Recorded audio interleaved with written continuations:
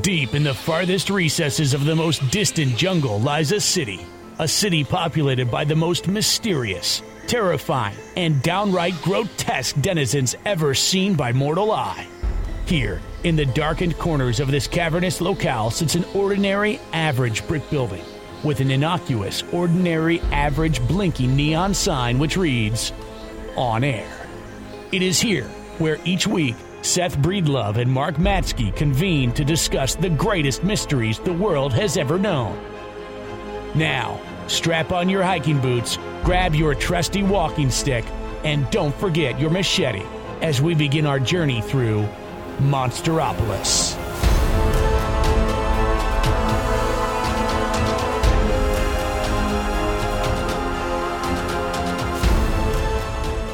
Just for safety, I'm going to read you the intro. Okay. This is Monsteropolis, a show about anomalies, legends, and monsters. I'm one of your hosts. My name is Seth Breedlove. I'm joined, as always, by my pal, Mark Matsky. We're on our second round of doing the intro to the show. We have just returned from the wilds of the Pacific Northwest, the Olympic Peninsula, and that's what this show is going to be about. We will try to keep it relegated to the Bigfoot phenomenon as it relates to that part of the country. And Twilight. And the subject of Twilight. Hopefully we just lost another 200 listeners or something. They talked about Twilight. I'm out. Their audio quality was terrible. So yeah, we just got back last Wednesday from Washington State. Mm-hmm. So just over a week ago. We had a crazy whirlwind trip. We recorded in the neighborhood of like 30 hours of footage just on the three main cameras. Wow. I don't know what we caught on the handy cams. I would assume substantially larger amounts of footage because those were running almost nonstop. Constantly. Yeah. So the entire trip was documented start to finish, but you'll mostly be, if you're interested in seeing that side of it, our trip, you're going to want to become, if you aren't already, a squad member on YouTube, YouTube channel member, where you can also watch Monsteropolis each week as a video show. Now, those are being edited as we speak. Literally in the next room. Yes. Yeah. Aaron Gascon is working on the production diaries, and right now what we just walked in on was Aaron editing the A-Line Road incident. Oh my. Which, I mean, I guess I don't want to go there yet, but we can talk a little bit about that because I kind of feel like that was a very Bigfooty, at least a very paranormal experience. It was like in some ways. Exists coming to life. I felt like it was. Yeah. We were close to being the first 10 minutes of Exists. Blair Witch, at least. So yeah, the trip kicked off last Wednesday. Oh, by the way, one thing I do need to mention, STM infomercial part of the show, Small Town Monsters infomercial part of the show, on the trail of on the trail. Here we go. On the trail of Bigfoot, the journey. Pre-orders are open, so if you're interested in getting DVDs or Blu-rays, you can pre-order them at smalltownmonsters.com. Adrian has started shipping out Kickstarter backers rewards. So if you're interested in that, you can get that now too, or coming soon. Check your mail soon. Yes. There's hands wringing in excitement. Yes. I know this for sure. Yeah. I actually wish I'd thought of it because I could have brought your copies because they're at our house. But yeah, we did the premiere. Do we maybe save that for the next episode? Yeah, well, I think we can talk about that next episode, but I do think we should just shout out those who were there. Yes. Thank you for coming. Yes. It was cool to see how many people came because you just didn't know what was going to happen with the COVID pandemic era. Yes. A movie-going experience. Well, we were told by the Canton Palace Theater, that it was the biggest event they've done since they shut down in March of last year. So that was exciting. They actually said that a lot of people that came out had told them in advance that this was their first time going to a movie. And I think there was a lot of people that were actually at the the screening that were at their first movie since the pandemic. So for some people, it was Godzilla versus Kong. And for some people, it was On the Trail of Bigfoot, The Journey. Yes. And both are appropriate. Yeah. Okay, so is that it? I think that's it. Yeah, we'll save the rest for we'll talk more about this on the next episode. So we left last week. We're filming On the Trail of Bigfoot, The Discovery. We've already talked about this on the show, kind of leading up to it. We did the Looking Forward to Discovery show. Do you want to just start out by saying what the trip was like for you, and then we can get into the details, but like an overview of how you felt about the entire experience? Yeah, sure. I mean, this is going to be the substance really of this portion of the book. Is more than any other section. The discovery section is going to be my day-by-day journal through the whole deal. Because you kept a journal. Yeah. And I guess overall I would say there were a number of times on this trip where I was overwhelmed almost just by the scope of what I was seeing. Rialto Beach would be an example of just seeing a place on Instagram and in books, and then finally when you get there and lay eyes on it, it's just it's even so much better than you imagined it to be, that it was a sense of, I don't know, just a gratefulness of being able to see that in person and to return to the Olympic Project headquarters and hang out with those guys a little bit more and get to know new people who are part of the project. You know, I had very high expectations for this trip going in, just because it was kind of unfinished business. Yeah. And my expectations were exceeded always, every step of the way. And it's a place I have very genuine and special feelings about, and I want to go back. I'd go back with I didn't want to leave. I don't think any of us really wanted to leave. Yeah. Which is not, I don't think any trip I've been on where I was that disappointed to be leaving. Not that I can remember. I know on Journey, we were all kind of ready to at least get, like home to our families. And I was on this trip, I had my wife with me. We didn't have Tommy and we didn't have our dogs. I kept joking that, like, if we could send for the dogs and Tommy, that that we would be okay to just stay in Washington for a while. Yeah. But yeah, the scope and scale of everything was 1,000 times larger than it was like the Journey in that way. I just wasn't expecting the grand scale of that area and the way things change. The rain from the coast to the rainforest to the mountains.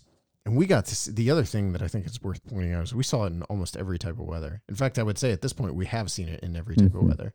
We saw it at a very warm time of year when we went the first time. Sunny as could be. Right. It was warm. It was like in the 70s. That was in 2018 when we went. This time we saw it a couple days in the 60s and sunny.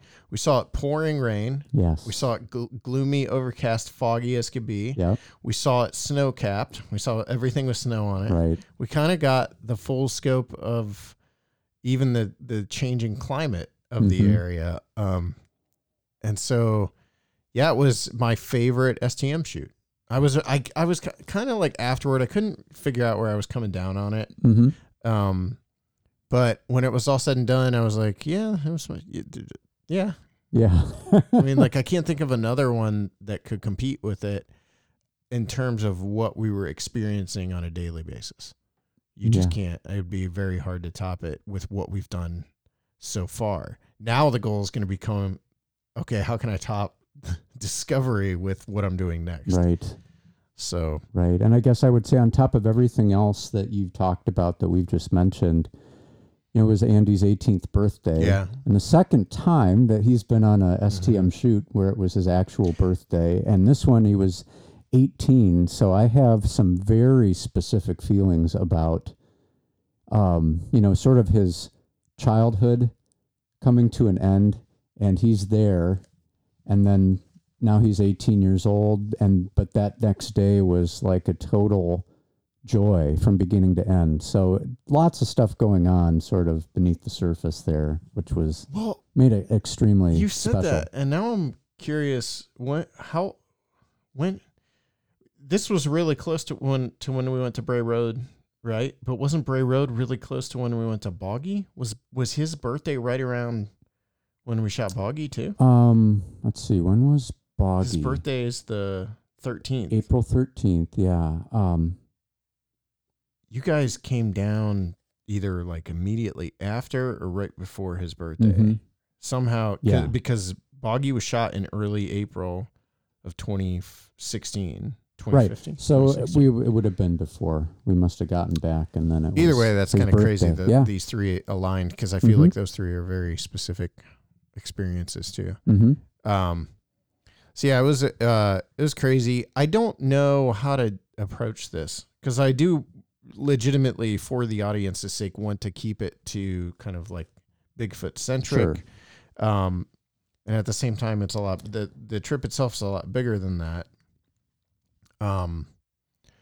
But I guess, so we could talk really quickly about the first few days, talk a little bit about the A-Line Road experience, and then Sure. maybe get to hooking up with the Olympic project. Because I know a lot of people who listen to our show are going to be excited about hearing about our take on the Nest site and all that kind of stuff. Yeah, for sure.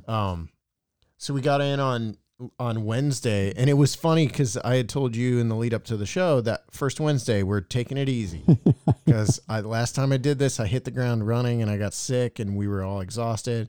I ignored that when you say that. Yeah. Now. So from now on, you're going to have to, because I don't think there ever was a point where we had really downtime. There were a couple times where we had an hour or two here or there. Yeah, the last full day we were there, the last half of the last full day was just kind of lollygagging around. Yeah. But the first day we get in, and we drove to Olympia, which is where I was staying, and the house was fine. It was like I know Aaron was really impressed with the house. I wasn't thrilled with where we were staying, but we did have a cool view of Mount Rainier. It's just that we never could see it because it was behind clouds. Mm-hmm. I did get a really cool time lapse of the clouds sort of settling on top of Rainier. Yeah, it was only watching that footage that I realized we were seeing Rainier. Yeah. But just not a direct shot of it. But the contour was exactly the mountain. Yeah, that was crazy. Yeah, it's pretty weird. So we get in and we check into the house. So and then I just want to clarify something, and actually this was clarified for me on this trip too. So On the Trail of was originally conceived as this sort of like going out in the woods, getting down and dirty, boots on the ground, kind of like looking for Bigfoot or UFOs or whatever kind of approach. And there were times on the X episode was very much that. Of the first series, it was, I stayed in the woods, I camped in the woods. Yeah. That is not possible with any sort of crew, and it's not possible when you have to charge well over 130 batteries. Mm-hmm. So that was cemented for me on this trip, was like, this kind of project is not the type of project where we can go camp out in the woods for multiple days at a time. Now, we might get to the point where, like later this year when we shoot Night Visitors, I have some plans I'm putting in place for that trip. And that's not about Bigfoot, it's about UFOs. But I have some plans I'm putting in place for that trip where we would be staying out in the woods for a few days at a time, a couple days at a time, like two off, 2 on is kind of like what I'm thinking. But as far as this trip goes, it just never would have worked with what we were attempting to pull off. Basically 5 cameras going at any one time, drone footage, all that kind of stuff. It just, even with I have a Jackery power source, you could charge batteries in the woods, but I was glad that I could see the differences between what Alex is doing with Beyond the Trail and what we're doing with On the Trail of in the same setting, in the same, essentially like sharing a production. Yeah. And I just thought that was interesting too. I don't know if you notice that at all. Yeah. Oh, that's super interesting. And the fact of the matter is you'd have to have somebody in a hotel room at the very least, or with access to a power source in order to keep somebody else out in the woods the whole time. And offloading footage. Because that was the other thing. We would get back to the house every night and I would spend at least an hour or more offloading footage from at least for the first like 4 days. Once I realized we were okay on storage, we were good. But for those first few days, I was really intent on constantly moving footage over. But yeah, it was a very interesting production for multiple reasons. Not the least of which is the scenery and the people we were with and the locations and all that stuff. But being a part of two productions running simultaneously was very interesting to me. And Alex and I didn't spend a ton of time talking about what he was up to, or like, because we kind of had talked about all that leading up to the production. But and for those that don't know, Alexander Pedikov was in Washington with us filming basically a tie-in or crossover episode of Beyond the Trail that will interconnect with the Discovery. And so while we were, we'll get to that. I'll talk about the nest site and all that stuff. So the first night we drove, I decided to look up logging roads because I had been told by Shane to go to Capitol State Forest and look up the logging roads. And I couldn't find anything relating to logging roads. But what I did see was a Google article, and I can't remember what it was even about. It wasn't about Bigfoot or anything, but it said something about a pass. What was the name? Something Pass, like Morgan's Pass or something like that. Donovan's Pass or something. The name, I like the name, the word pass. Yeah. Because it reminded me of like something, some really ancient place where we're going to go. Yeah. There's a temple. A valley. Yeah. So we looked it up and got the GPS, and it said about an hour to get there from Olympia. So we drove there and we get in, and it's already well on its way to being dark. I mean, it's the sun's set or setting when we get there, and we decide, we see that there's a sign when you get to the entrance that says you have to become a Discovery Pass member, which I got my Discovery Passes in the mail. Did you really? Yeah, apparently they're good through the year. So, nice. If we go back, I still have that on my phone too. Yeah. And that you get into any state park then. Yes. Is the deal with that. I thought it was national. Is it state? National's different. Okay. But we have those too. Okay, cool. All right. Well, that 7 works. days. Yeah. That expired. Yeah, that's over. So anyway, we get in and we buy the pass, we go up the logging road, and we decide to shoot some drone footage. We're getting drone footage of the cars driving through this area. Yeah. And then we decide we're just going to keep going. And so the logging road was what, like 13 miles or 11 miles, something like that. Yeah. It's okay. So I don't know, chime in here because my memory of this is kind of fuzzy, but basically I'm driving. We drove for probably 40 minutes before we even stopped to shoot the dialogue scene. We stopped at a really cool location. You'll see it in the movie. Mark and I stop and get out of the car and we talk about where we are and what we're doing in Washington. And it's sort of our setup scene for the entire film. And then I think from there was where things started going downhill, which was, we decided we were going to leave or at least start working our way out of the area. Yeah. And we thought we had a pretty airtight plan. Yeah. And Google Maps was showing just go down this one road and it just dumps you out onto a connector road and you're back on the highway that you came in. The problem was, as we were making our way following those directions, it came to this really weird dead end, like almost like a bulldozer had been taken and created that dead end specifically to keep people from going out that way, which, was a pain. We got turned around and then headed the other direction. And then this succeeded to happen at least 2 more times, I think, that we hit a dead end that was not marked on, at least the GPS stuff that we were able to get, which was admittedly like 1 or 2 bars So you were always wondering how accurate this is. Yeah, and as the night, so we hit the first one, and it's still pretty. It's at least somewhat light out. We hit the second one; it's almost dark. By the time we hit the third dead end, it was pitch. It was night. I mean, it was night, essentially nighttime. And we're you're in the woods on that third one. Mm-hmm. I think that was why I freaked out on the third one, because we were unlike the other two, which were at least a little more out in the open. This felt like we were being pinned in by something. Yes. Yeah, I agree. And there's the illusion that we had just come that way. Yes. And then returning, it was almost as if something had, something set up had a come blockade along behind us and set up a blockade.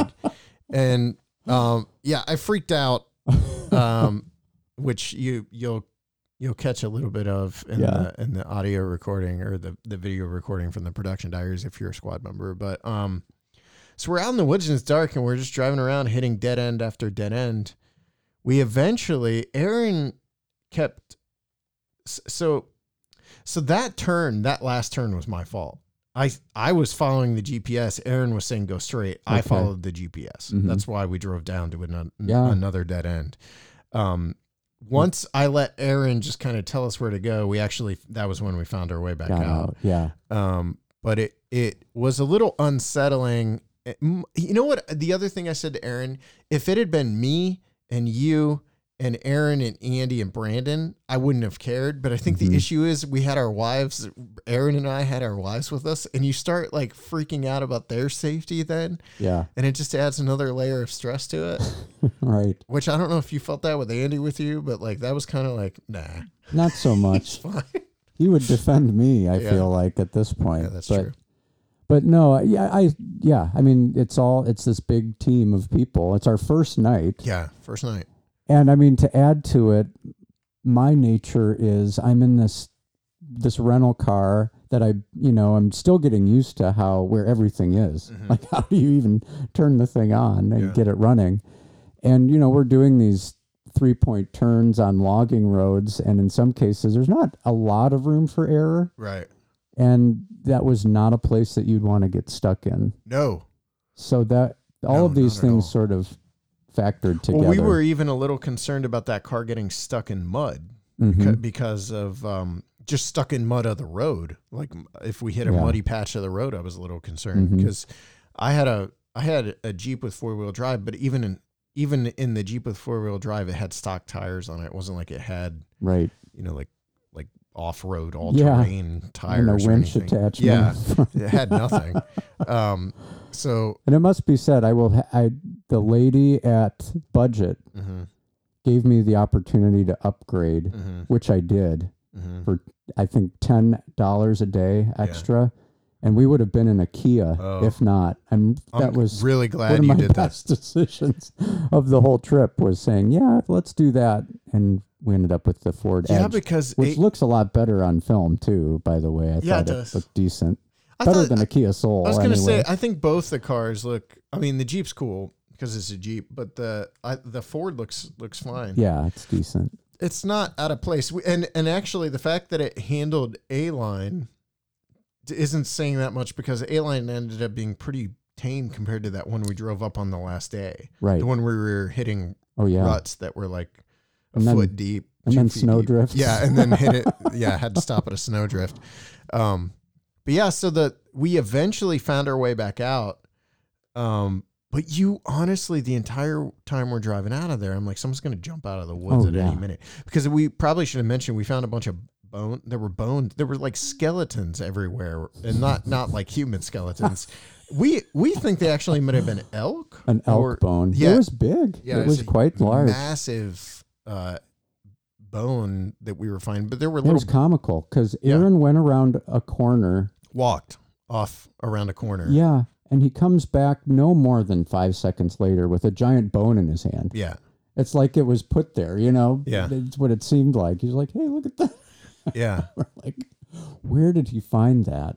But, I mean, the thing is, from that first night, we were putting ourselves in locations where if something's going to happen, here's where it's going to happen. Mm-hmm. I mean, because that entire park, I have to, I haven't researched this at all, but I have to believe it's some cooperative between a logging company and the state for, public use. But this is all land that, alternates between harvested and older growth forest.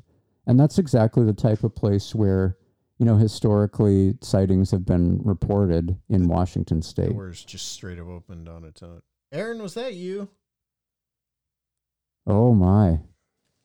Shut that. Okay. Yeah. It's just like I did that the first time. The way that opened on its own. Oh my. STM offices are haunted. So yeah, that was our introduction to Washington, reintroduction to Washington. We did have a great lunch. In fact, like one of the better meals we probably had the entire trip was at Tugboat Annie's. Tugboat Annie's. I almost called it Peg Leg Annie's. Tugboat Annie's, which was really great. Yeah. Got some cool footage there too. But yeah, that was the kickoff. We got home that night and kind of collapsed. I woke up at like 4:30 a.m. started shooting time lapses. Wait, it wasn't 4. I woke up at 4:30, but I came out at what, like 5:10? Because you were already I was up.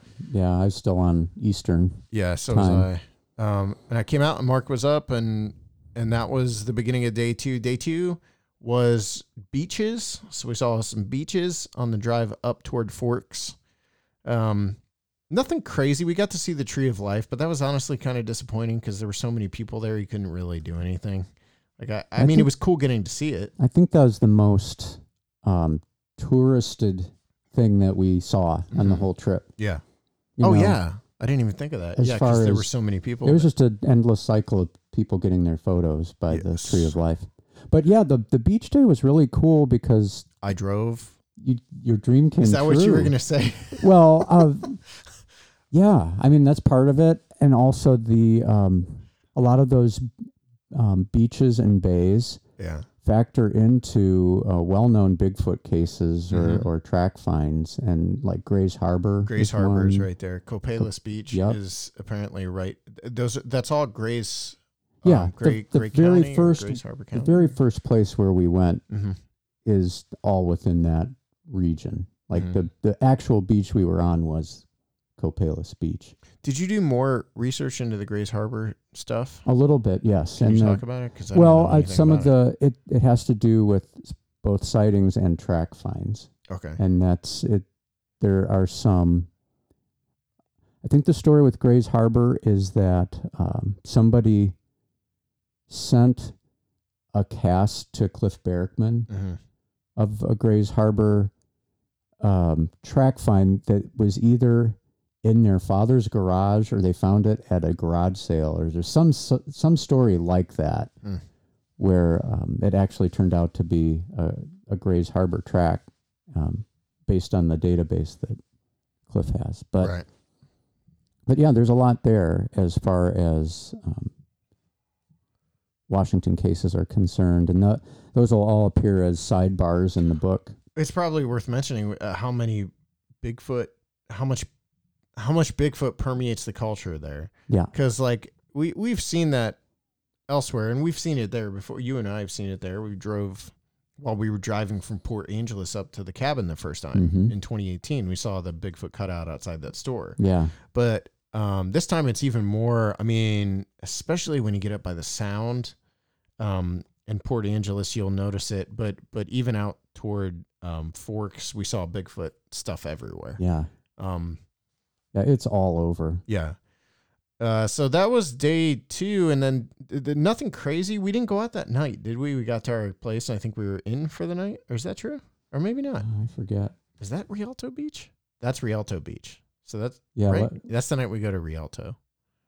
Yeah, because the next day we go to we went to the rainforest and all that. So we went to Rialto Beach that night, and I'm going to save that for our squad members just because I think it's such an amazing location. In the film, it's going to be on film for like 20, 30 seconds. But probably my favorite location we visited on this particular shoot, but probably my favorite location we've shot at, period. Just looked like you were at Skull Island. Like Yeah. it looked otherworldly. And we got there right at sunset and walked out. Took a lot of work to get out to the actual, whatever they call those, the big rock islands or whatever. Yeah. Sea stacks. Sea stacks. Mhm. It took a lot of work to get out there. We had to climb over these mountains of driftwood, like almost a literal Yeah, mountain. When you hear driftwood, these are trees Trees. that have fallen into the ocean, Yeah. and then the surf and the tides have basically picked them up Throwed. and then set them back down again in a mountain. Yeah. A mountain of trees. And you climb across it. I'm sure there's other ways to get out there. I would think La Push, if you're at, because I was looking on a map and it looks like La Push would be the easiest way to get to Mhm. those sea stacks. Yeah, But La Push has its own sea stacks, it right? does. Yeah, and unfortunately, it was anywhere that was a Reservation. tribal or reservation access was closed because Yes, of COVID. Yeah, so we didn't get to see La Push, but I can't imagine how. I don't know how you'd top Rialto, and some of it might have been because we were there at the perfect time, like Mhm. golden hour. But it also seemed like the sun was setting forever. The sun was setting when we got there, and we were there for at least a few hours, right? Yeah, yeah. And it was kind of setting the entire time. Mm-hmm. So it was really incredible. I've talked before about some of my favorite moments on these shoots are when I get off can go off alone and just film and be by myself. And I got to do that there. I went down the beach kind of by myself and everyone else was off. Well, you were by yourself all the way back toward the Right. the Yeah, I went mountain. walking north as far as I could Yeah. before there was a little river that ran from the woods and kind of cut the beach in two. So I turned around at that point. But yeah, the climbing over the trees was too much for me. I bailed at that point. Yeah, that was intense. But I mean, it was a really cool night. There's nothing Bigfooty that I'm aware of at that particular location. But we went after that we went back to the house and crashed, and that was the end of our second day, which is crazy to think. Yeah. Third day we went to the Hoh Rainforest.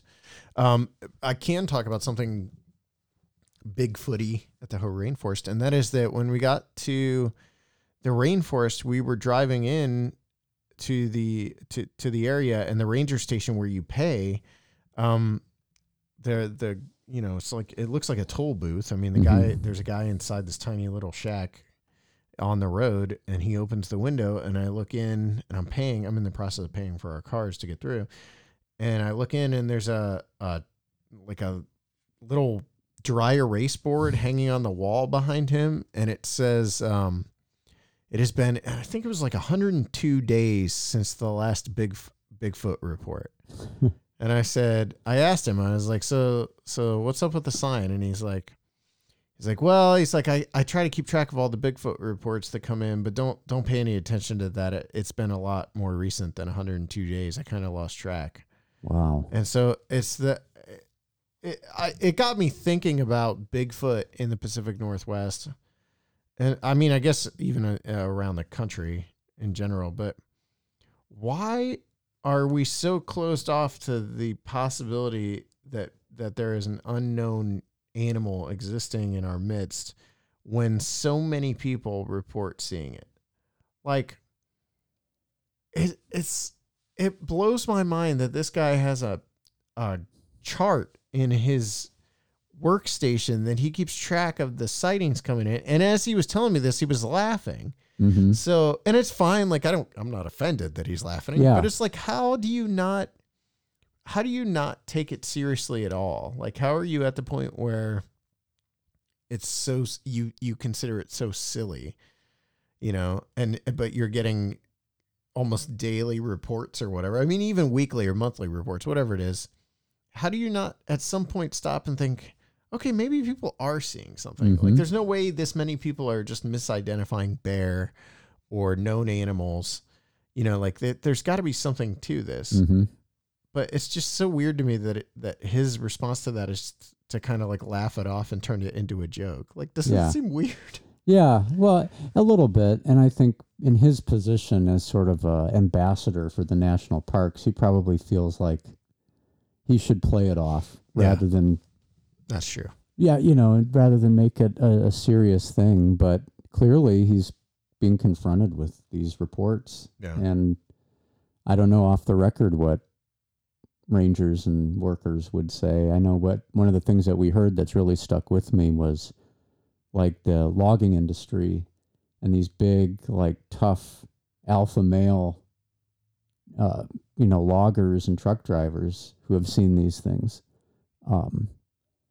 have a tough time opening up and talking about it. But a lot of them have seen things, and it bothers them because they know there's not much they couldn't handle on their own, but if you see one of those creatures, it could handle you with no problem, and there's some emotional stuff to work through, I guess, on that. Well, we conducted an interview with a former logger while we were there, our only straight up eyewitness interview, Mike.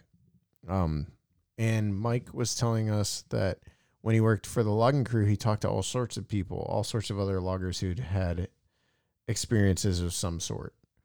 And I don't know, he seems like an honest guy, but the way he made it sound is like almost everyone he knew has some sort of experience out there. Mm-hmm.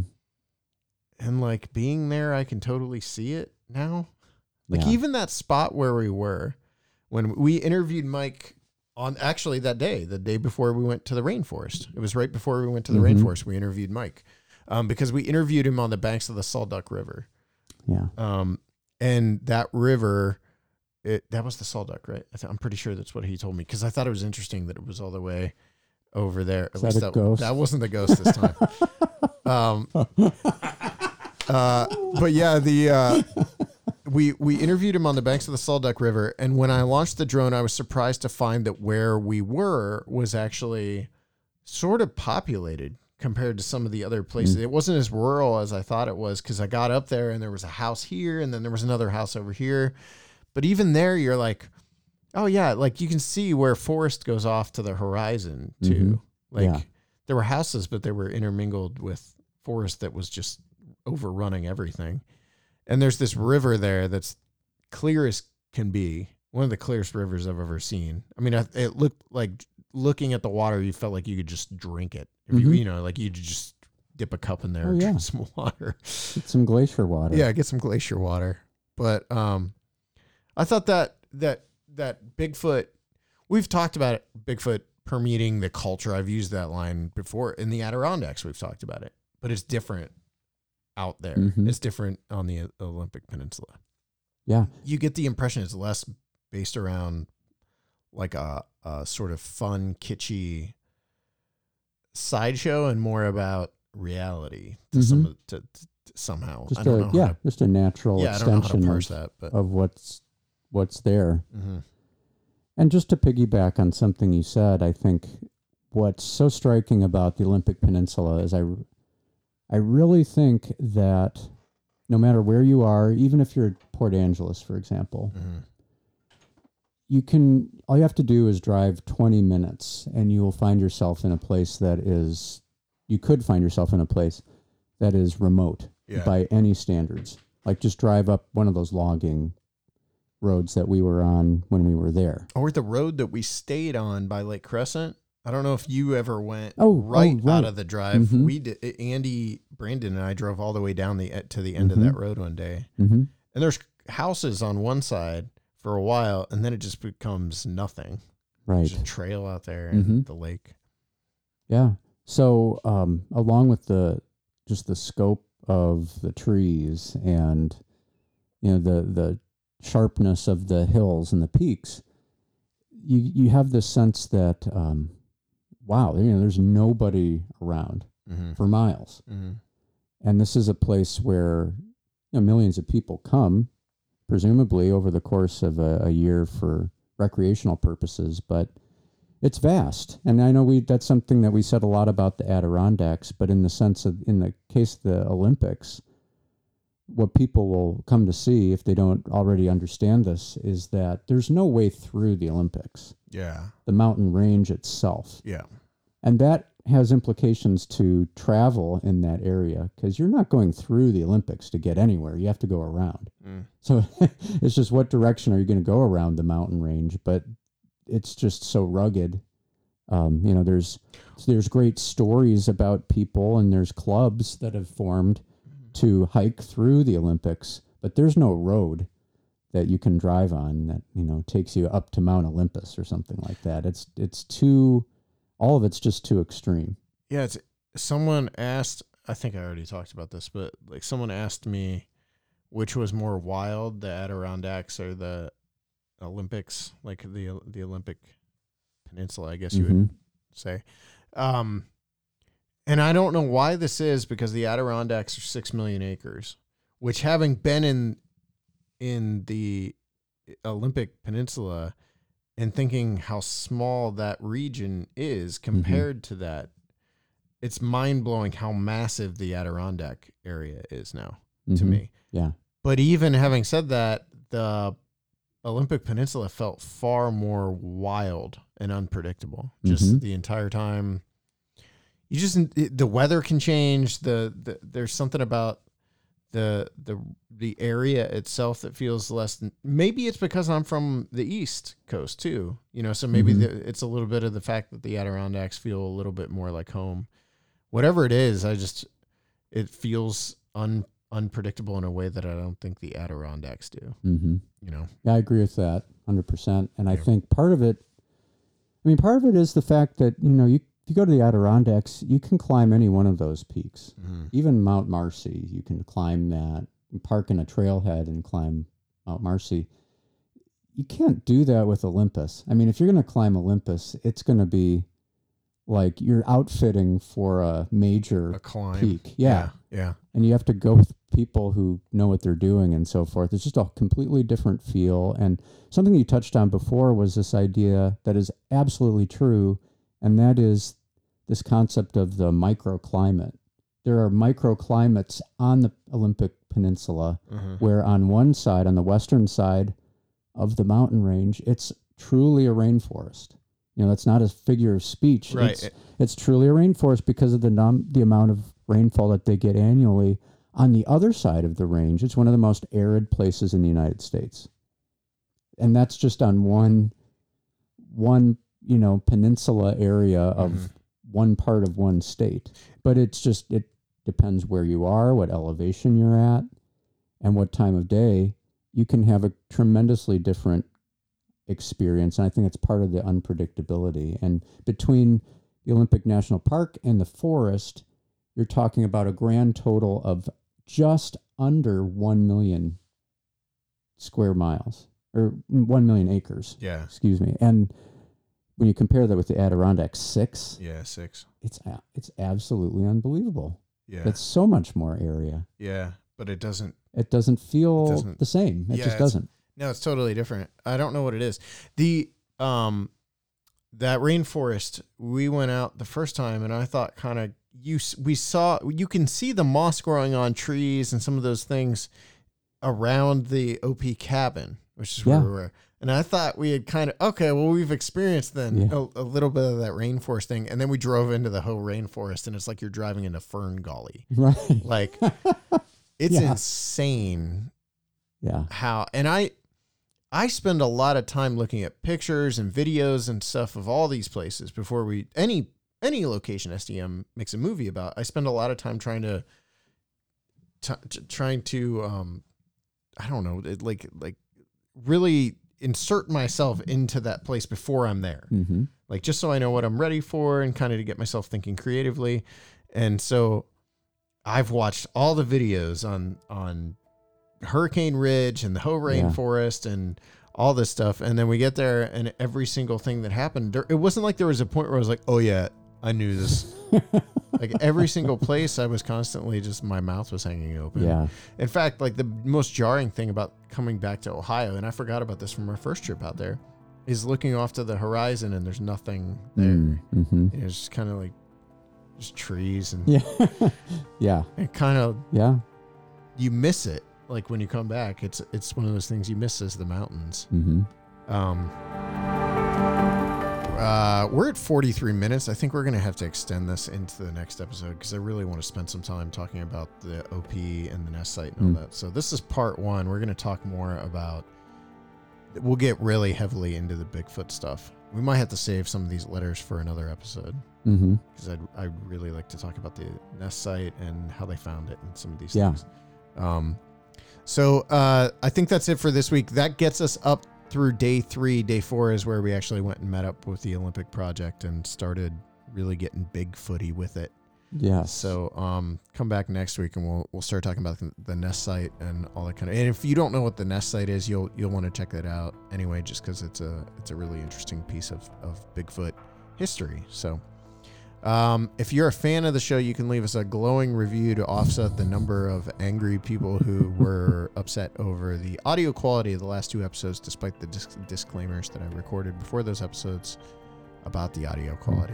And don't forget the infomercial nature Yes. of the program, Please. which happens to be the official podcast of Small Town Monsters, which is a production company. Thank But you. Mark nailed it. You can also send us mail to monsteropolismail@gmail.com. Hate mail, love mail, I don't know. If you send us hate mail, I'm reading it on the show and then blasting you, so feel free. And you can leave us a rating review. Oh, you can like us on social media, Instagram, Twitter, yes, Facebook. Those Yes. are probably the best ways to keep up with what we're doing. And you can watch the show again on YouTube if you're into that sort of thing. And you can watch the production diaries. They start posting real soon. So, there's another episode of, I don't know if we even talked about it, but the Canton Palace Theater episode of On the Trail of Hauntings is out. And it's on YouTube. And then we record another episode next Tuesday. So there's more On the Trail of Hauntings coming soon as well.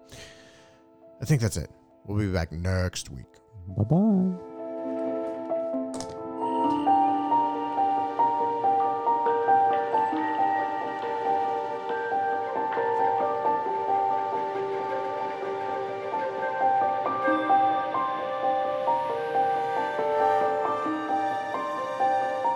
Monsteropolis is proudly presented on Wadsworth Community Radio 97.1 FM or streaming live at wadsworthcommunityradio.com. It is proudly underwritten by Thurber's Jewelers on the Square in downtown Wadsworth.